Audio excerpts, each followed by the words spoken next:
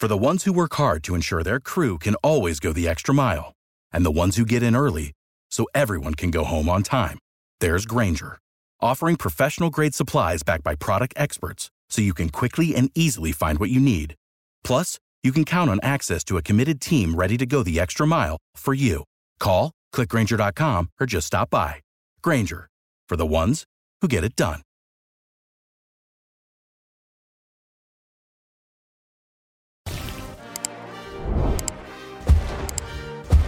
Now working on Neto. He'll dance, he'll step, he'll shoot, and he hits it at the buzzer. No time left, and the Rockets have won the game.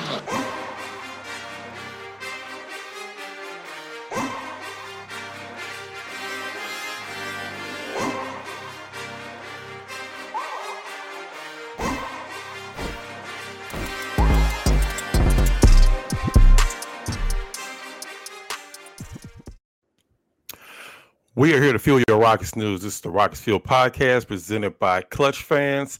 And it's an early Thursday morning, so that must mean one thing. That must mean the Rockets won a game. The Rockets pulled out a victory last night over the Luka-less Mavs, 101-92, as the Rockets were able to pull away late with a few clutch plays, something we rarely seen this year. So it must be a special occasion for us to be recording this early in the morning, and it definitely is. The Rockets get their third win of the year.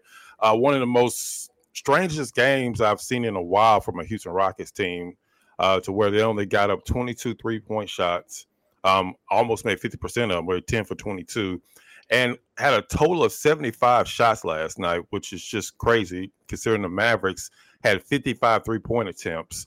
They almost had as many three-point attempts as the Rockets had 2-point attempts. Of course, the kind of the headline of the whole thing was Luka set out last night.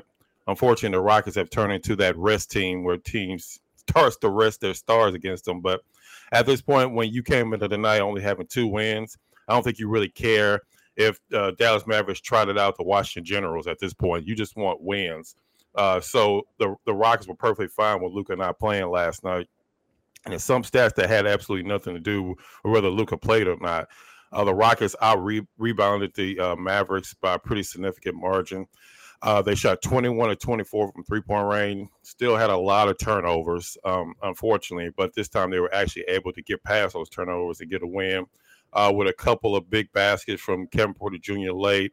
The Rockets actually trailed in the second half, and a big reason they were able to come back late in the first half and into the third quarter was because of Usman Garuba, who had probably one of his best games of his entire career last night. He was just all over the court. He was blocking shots. He was making threes. At one point, he made 2 threes in a row in the Rockets run in the third quarter. He pretty much did everything exactly what I'm sure Rafael Stone was thinking when he drafted him last year. And at this point, which is a whole nother conversation for another time, but when Bruno Fernando eventually comes back, even though it's not really any certain time for him to come back yet, he's still out with an injury. But when he comes back, when Jayshawn Tate comes back, because Tari Eason had another good game, KJ Martin had another good game, the Rockets going to have a really hard decision to make, even though for most of it, it's not really a hard decision, but they got to make some decisions pretty soon because the rotation is going to get even tighter. But about this game, Usman Garuba was a huge factor in last night's game, and he showed exactly why he should be getting rotation minutes no matter who the Rockets bring back from injury. Before I get too deep into it, I want to give my co-host a chance to introduce himself. Hey, what's up, everybody? It's Vator. You can find me on Twitter, TikTok, Instagram at Vator_H-Town. But yeah, man, like what you were saying was spot on. I think last night was a statement game for the Houston Rockets.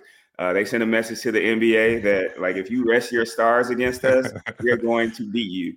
No, but seriously, they put up a really good fight yesterday, and there were times where I was wondering how long it was going to last, as far as can we close out the game?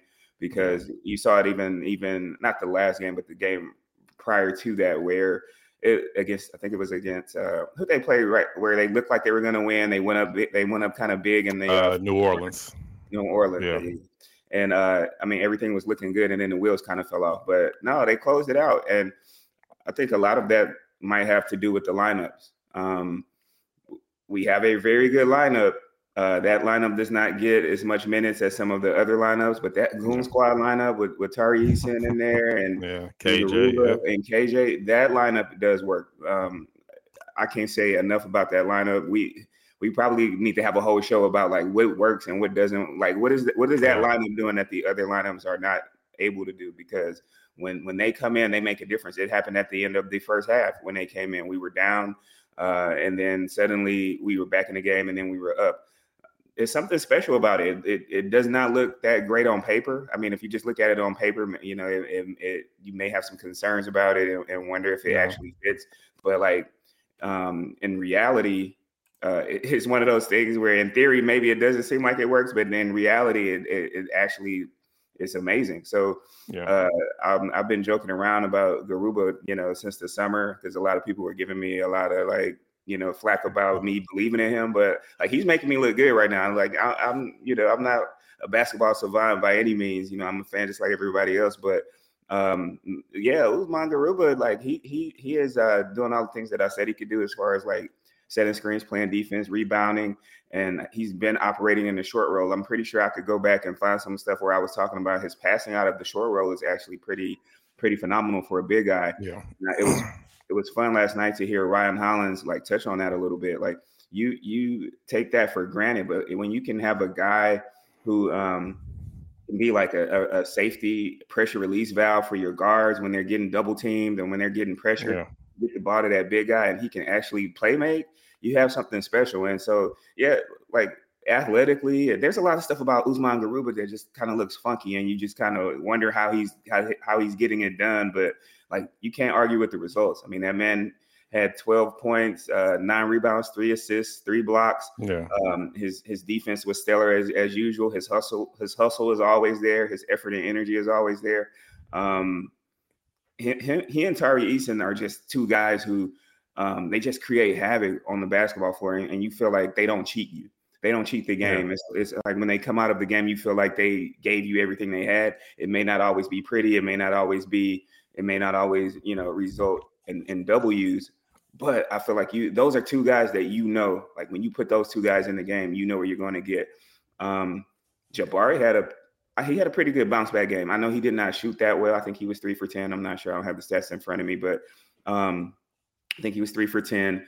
But what really stood out to me was he played the type of defense that I think that we were hoping that we would see when the Rockets drafted him, right? He came into the league as a guy who, you know, we were told he was ready to shoot threes and he was ready to play defense. And so far, he's been kind of iffy on both of those fronts. It's not because, you know, for a lack of trying, but like it seemed like last night he brought some of that frenetic energy that you kind of see from Tari and Usman. And I think that if he can continue to do that, I think a lot of the, you know, fire Silas stuff is going to like die down a little bit.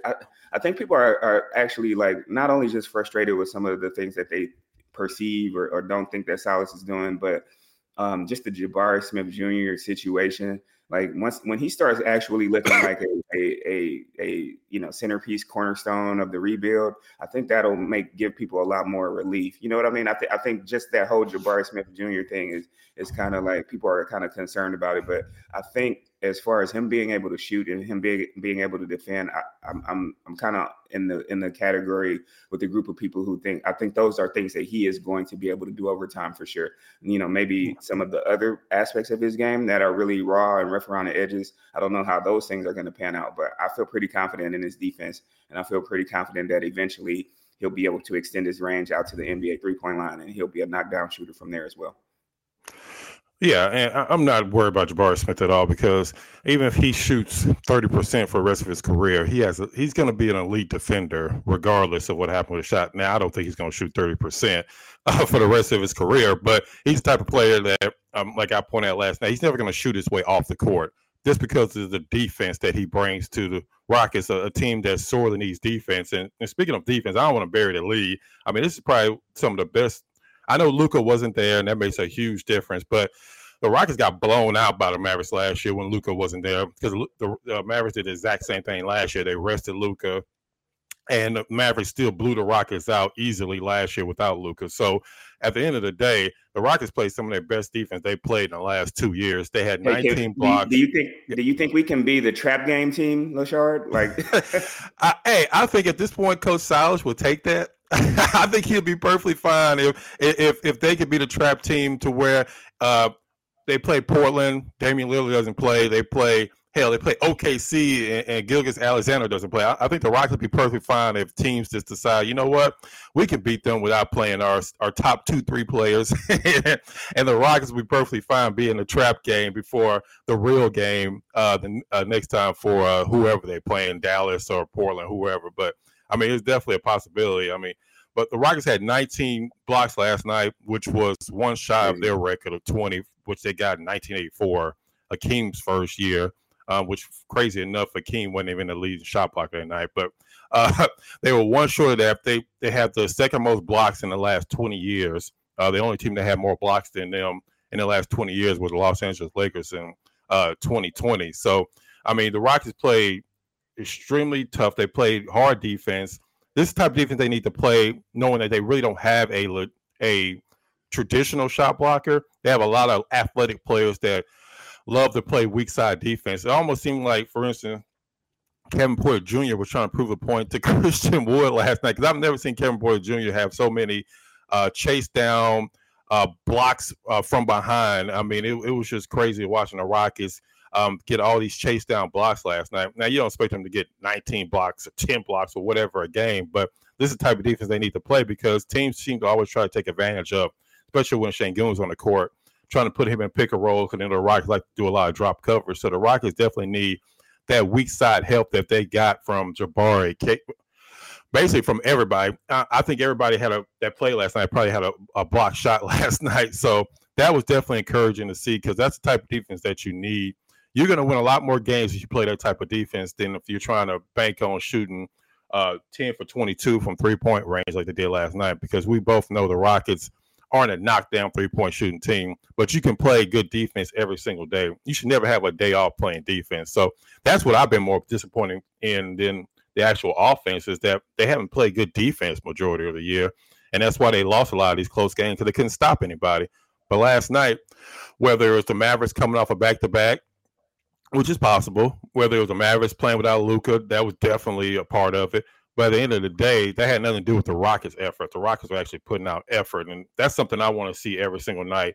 I mean, going into the next game, I mean, I know a lot of people want them to continue to lose for Wembanyama, but at this point, heck, win as many games you can. Let Brooklyn continue to lose, because it looks like they're going to continue to lose, and just have some type of momentum going. Because I don't know about y'all, but I'm not a real fan of continually watching bad basketball or them losing every single night. That just doesn't do anything for me, especially after the third year of this. So it'll just be nice to see them put some type of momentum together. I'm not expecting them to go on a 15-game winning streak or anything crazy like that, but at least put some type of momentum together where you actually look like a functioning team on the court. And special defense last night, they finally actually look like that.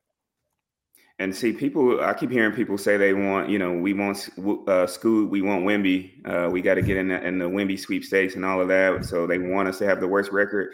And I'm constantly like, we don't have to have the worst record in the league, guys, in order to have the best odds to get their first pick.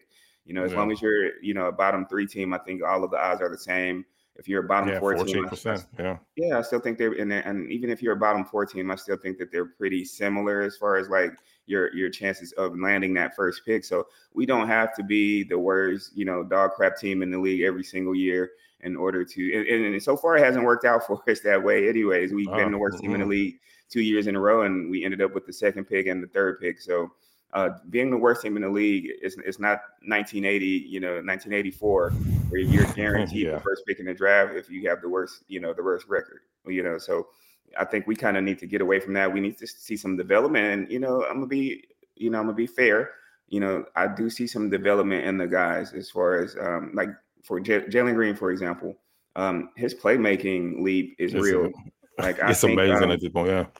He kind of ended the game a little bit shaky.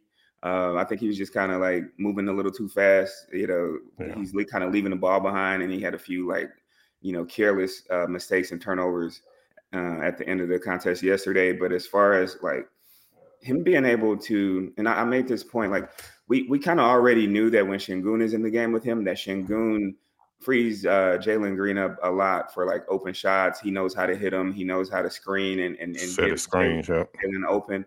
But now we're starting to see Jalen like really look for Şengün and get Şengün easy opportunities. There was a few pick and rolls that they ran where he made a concerted effort to get Şengün the ball in an area where he could do something with it. And so like there's this really good synergy developing between them as far as being able to play off of one another. And I'm liking what I'm seeing. And then like we talked about, touched on a little bit earlier, that pick and pop that he ran with Jabari.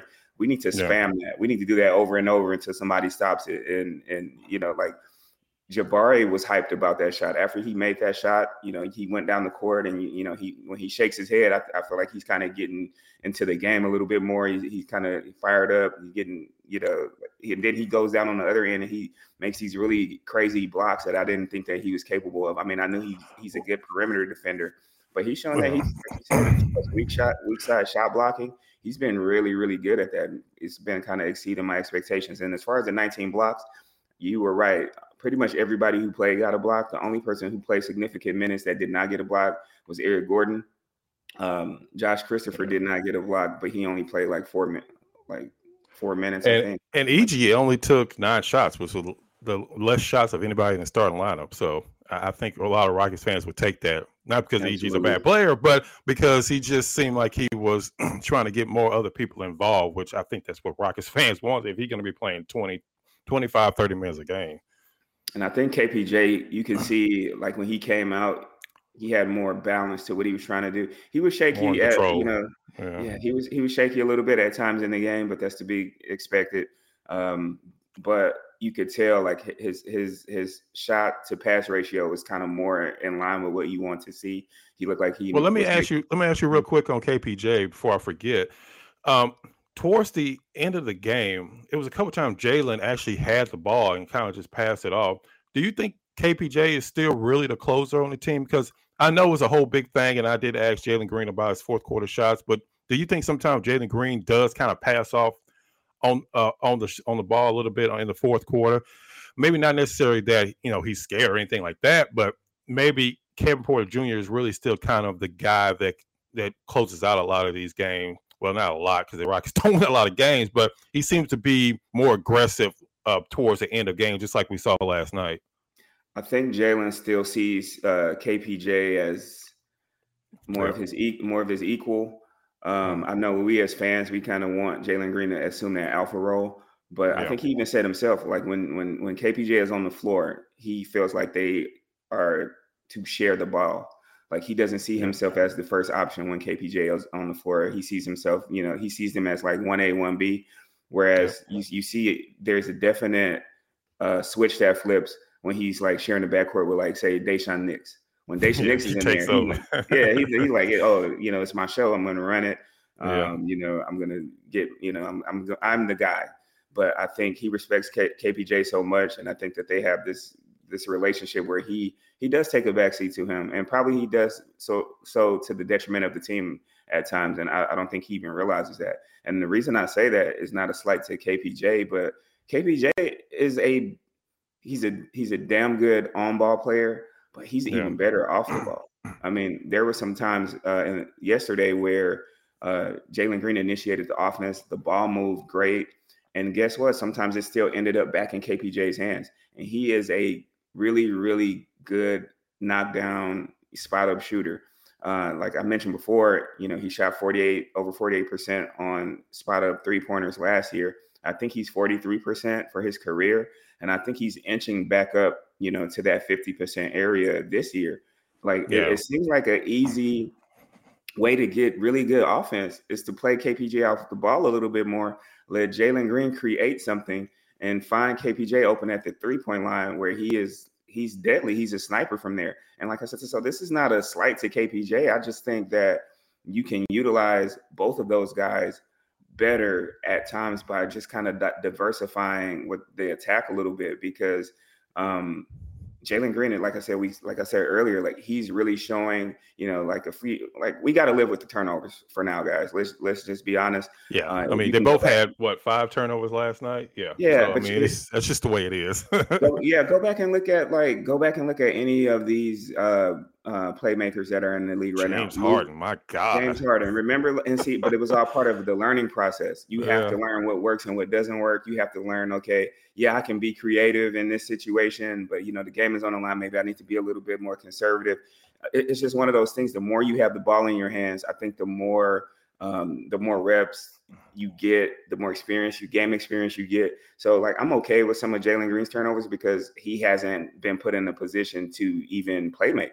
Like if you go back to high school, a lot of times too. Yeah. Yeah. If you go back to high school, I mean, he's just this really super athletic guy who was just better and faster, and he could jump higher than everybody else. And he would drop 40 on you, right?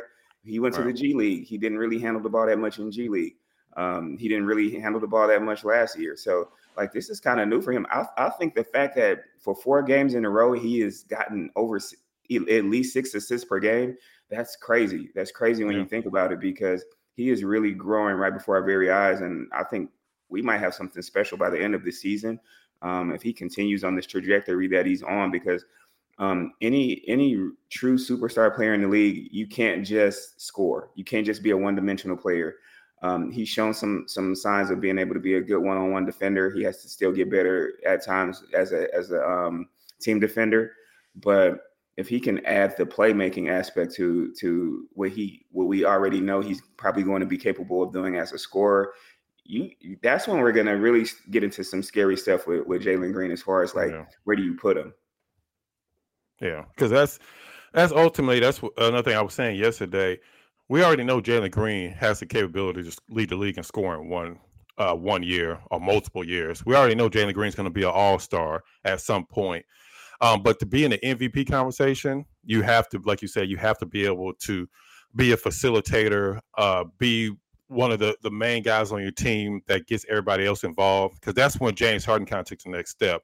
James Harden was always or became really a great scorer. But when he started really elevating himself from the top 5, top 3 player, eventually MVP, was because he was also one of the best facilitators in the league. Now, Jalen Green doesn't have to end up being James Harden as far as a facilitator, but when you start putting up 5, 6, 7 assists a game on top of your already elite scoring and being efficient from the field, and then let's not forget, he also has 7 rebounds last night. Something else he's starting to do more. Forgot about that. I was going to bring that back up too. Yeah, his rebound. Like if you look over at his rebounding over the past few games, that is way up as well. So like he's playing an all around game right now, and I love it.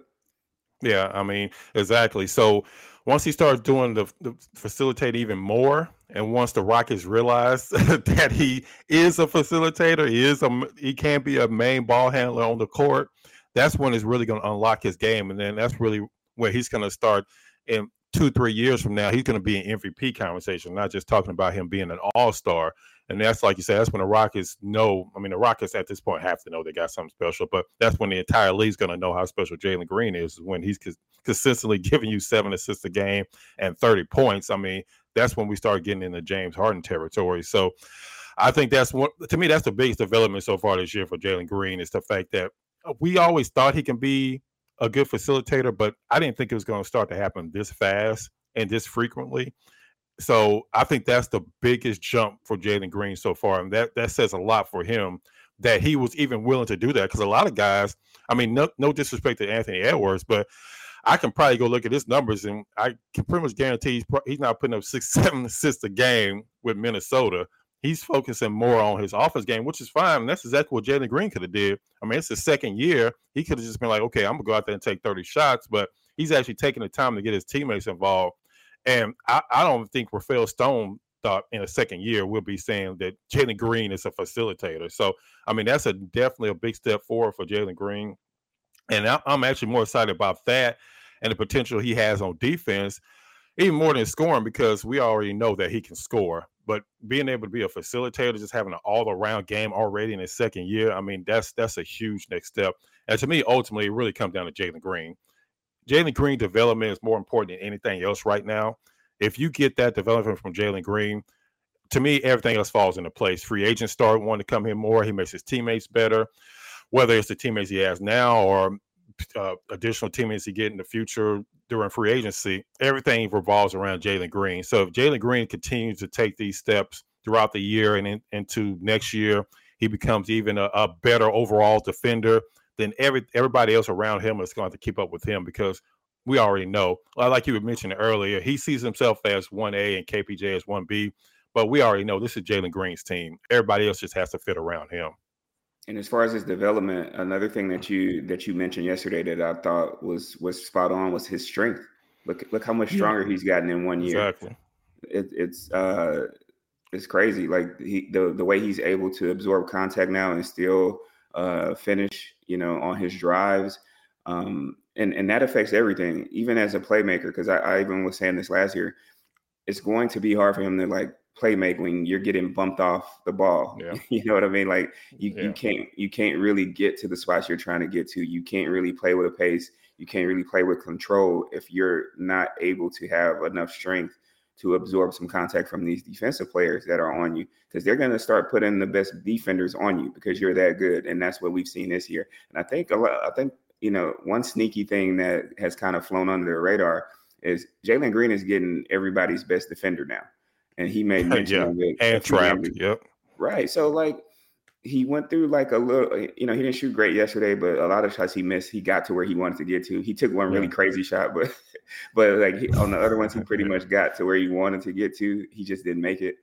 He went 5 for 15, which, that's I can live with that. But especially considering like he contributed in other aspects of the game. But as far as like I was going back to him being able to kind of control his pace a little bit more, that's all tied in like his core strength, his leg strength, his upper body, just being able to like those guys bump into you and you still be able to do something with the basketball other than turn it over and look at the ref and beg for a foul call. Yeah. So like the Jalen Green leap is real. Like it, I keep saying it, but I'm really excited to see what we're going to see probably around game 60. Because I still think he's still filling out what he can do right now. Like he's doing stuff right now. Like you said, I did not think he was going to be able to consistently get us 5 or 6 assists per game. I think that's a given now. Like if he doesn't get 5 or 6 assists per game now, I think it is because he was not involved enough in the offense where he had the ball enough to do so. Because he's making some really good reads. He's not turning the ball over. Like he's turning the ball over, but a lot of the stuff he's doing is just, you could tell it's just lack of experience. It's not live ball turnovers, right, where like, exactly. So like he has to be entrusted with the ball. Like and Silas has been giving him the ball. Like I'm gonna be fair. He's been giving him the ball. He's been putting him in the position. I think last night in the fourth quarter, I think we saw a little bit more effort of getting Jalen the ball. Jalen was just kind of off at the tail end of the game. I don't know what happened. I can tell the difference. Yeah, but I could tell they were trying to get him the ball. So like, and like we mentioned earlier, like KPJ off the ball is the dynamic scorer. Like first and foremost, before he even was switched to a point guard, everybody already, respected him as a scorer. So I just want that to be explored a little bit more.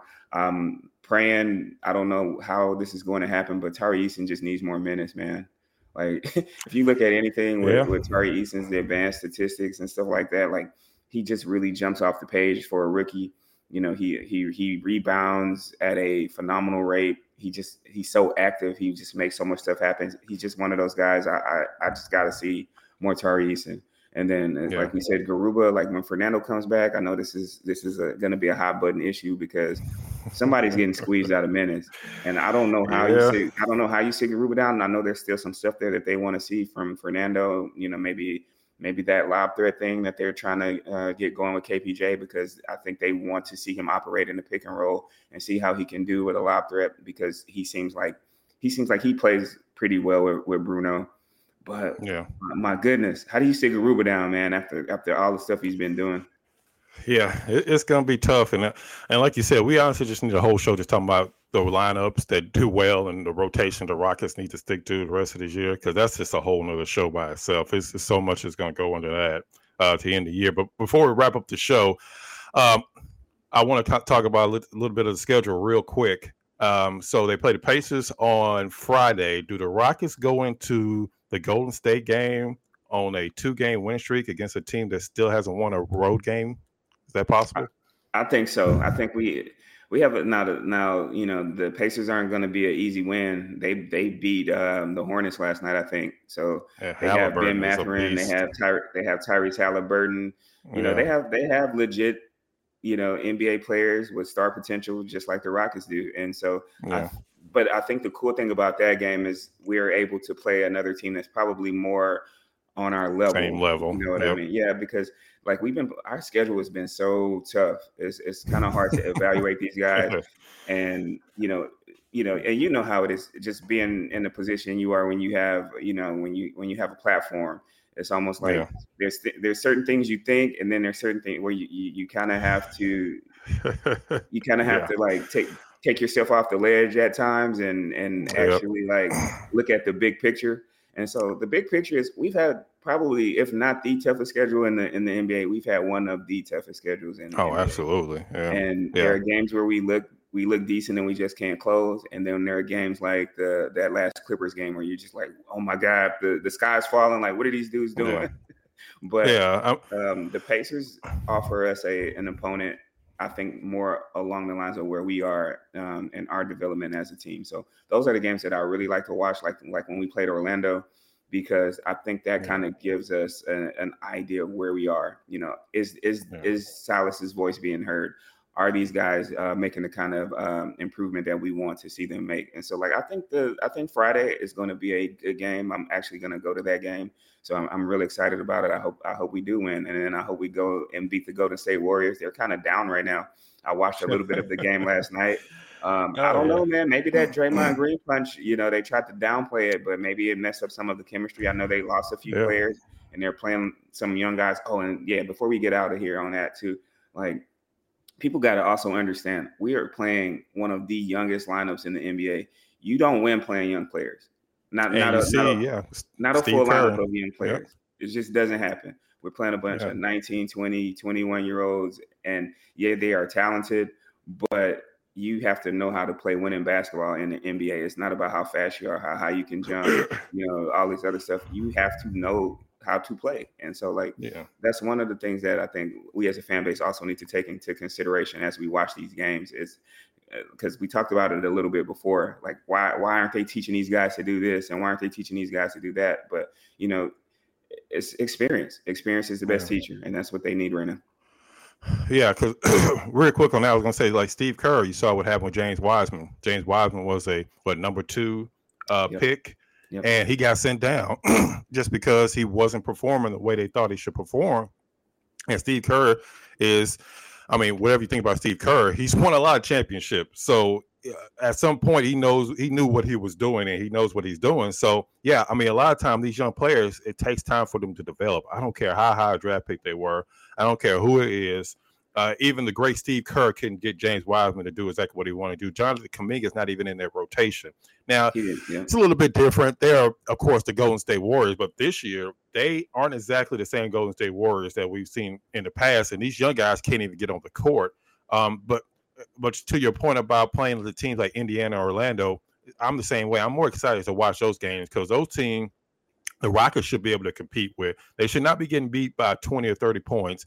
By double digits by the Pacers and the Orlandos of the world. Those are the teams that if the Rockets can beat consistently this year, I think that most fans should be fine with the development, because that means that the Rockets young guys are developing exactly where they should compared to the other young guys in the league. So, I'm looking forward to this game Friday. And then Sunday, honestly, if they beat Golden State, I think that makes up for a lot of losses that the Rockets have had this year. Are we playing the Warriors at home? Are we at home? So they play the Warriors at home. The Warriors have not won a road game this season. They offer on the road after getting beat last night, even though Steph Curry put up 50 points. So I guess that was like what they used to say, a James Harden empty stat game. I guess that was an empty stat game for Steph Curry last night. Maybe Steph Curry would come out with a KD comment saying that, look who I'm playing with. I'm playing with Klay Thompson. I'm playing with that's another 10 J-Ron Green. That's a whole other story. We're going to wrap up the show today. We'll definitely have another show coming up in the next couple of days. Hopefully, maybe tomorrow or Saturday, one of the days coming up soon. We appreciate everybody that jumps on. yesterday. Rockets fans, enjoy the win. I know there's a lot of bad stuff going on with the Rockets, but just enjoy the win at least for one day. And let's not burn down Rockets Twitter for once. That'll be nice to see. We appreciate everybody that comes on every week, that checks us out on YouTube, Spotify, Apple, wherever you check out your podcast. Make sure you join us for our next episode of the Rocket Field Podcast, presented by Clutch Fans.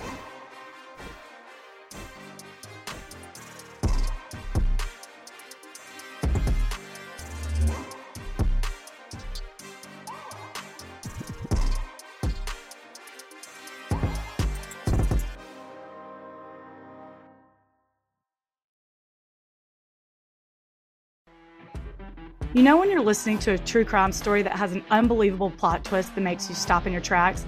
That's what our podcast, People Are the Worst, brings you with each episode. I'm Rachel. And I'm Rebecca. We're identical twins who love true crime cases that make you say, didn't see that coming, and we hate the people responsible for them. Listen to People Are the Worst now on Apple, Spotify, or wherever you get your podcasts.